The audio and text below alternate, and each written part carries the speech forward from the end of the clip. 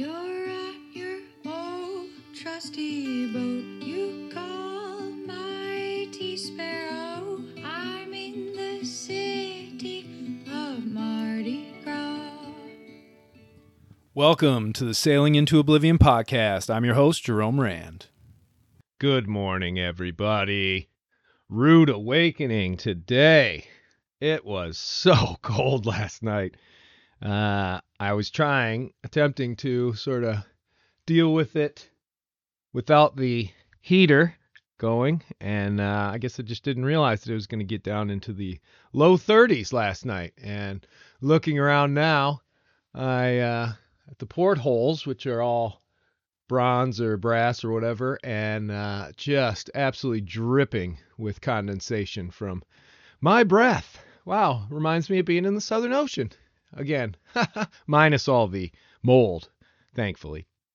But this is going to be it. This is going to be the last podcast for me. Like I said, there will be 4 or 5 that come out over the coming months. So just little subjects, answering questions, things like that, whatever I sort of was able to fit in. Pretty much short ones, but obviously it was a busy week getting ready for this voyage. So the weather looks not perfect by any means to get out of here, but not terrible in the way of crazy, insane gales. It's gonna be wild. It's going to be blowing pretty good, but for the very most part, it's going to be blowing out of the west, which is what I want to get me southeast to warmer climates. And hopefully I can get down to and then past the Gulf Stream and out into the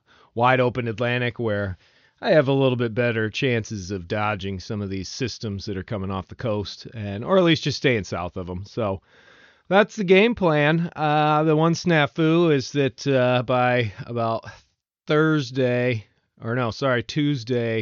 afternoon, we get one small little system that comes up and is going to blast me with some easterly winds for about 10 hours or so. So I'll probably end up getting out into the Gulf of Maine, get becalmed.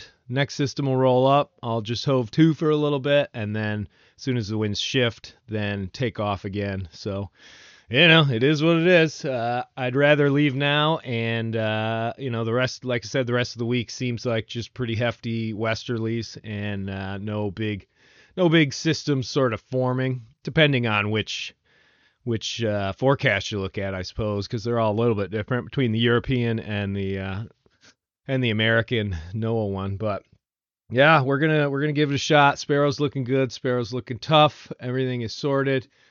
I'm doing this right now. It's about 7:30 in the morning on Monday, and the winds are still a little blustery right now, but they're forecast to just be easing up over the rest of the day. So I'm going to try and grab hold of what I can and take off. But before I go into turbo mode and get everything sorted, I figured I'd sit down and do a little pod here before all the lashing and sails and all that sort of stuff go on the boat, and sheets and everything are run. So yeah, it's been crazy. It really has.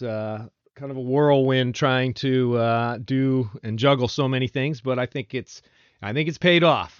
This summer has been a lot of work, a lot of hours, not a whole lot of sleep, but it's been I think pretty productive in the end. And going forward, I don't know, it'll be interesting to see how things sort of grow.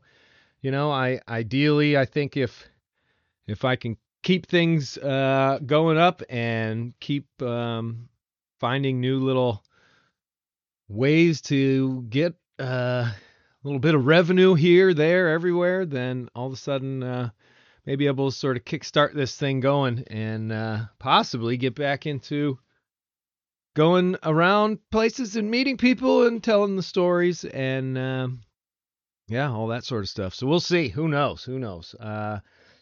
But that's right now. It's all about this trip, fully provisioned. I just had sort of those giddy Yeah, a little bit of nervousness, I think on a trip like this, I'm always a bit nervous just because I've done so much changing and modifying and stuff like that, and pretty much done all of it on my own. You hook up these solar panels and you do all this sort of stuff, and you start questioning whether or not you did it perfectly, and so there's a little bit of doubt, but I'm pretty sure that once I get out there and get a few days in and Sparrow's doing well, that's going to add to the confidence, and I will find my sea legs once more. So, it's but again, still, yeah, just always a little nervousness the day of departure. Luckily, this one I'm not taking off until about noon, so I have a bit of time to take care of any last minute things, but I pretty much already have my little list of what needs to be done today. And yeah, that's about it. I've already filled in most of the yacht log for today, and yeah, normally that's one of those things that I always am like kicking myself because I'm getting out of here or somewhere else where I can't actually just hop down below for 5 minutes to be able to do it, because there's either lobster pots or I'm on a river or something like that. And I finally have learned that I can fill out almost everything right before I leave, and then I'm covered for the next like 6 hours. So, hey, wisdom in my old age. You can teach an old dog new tricks. Coffee, good, delicious.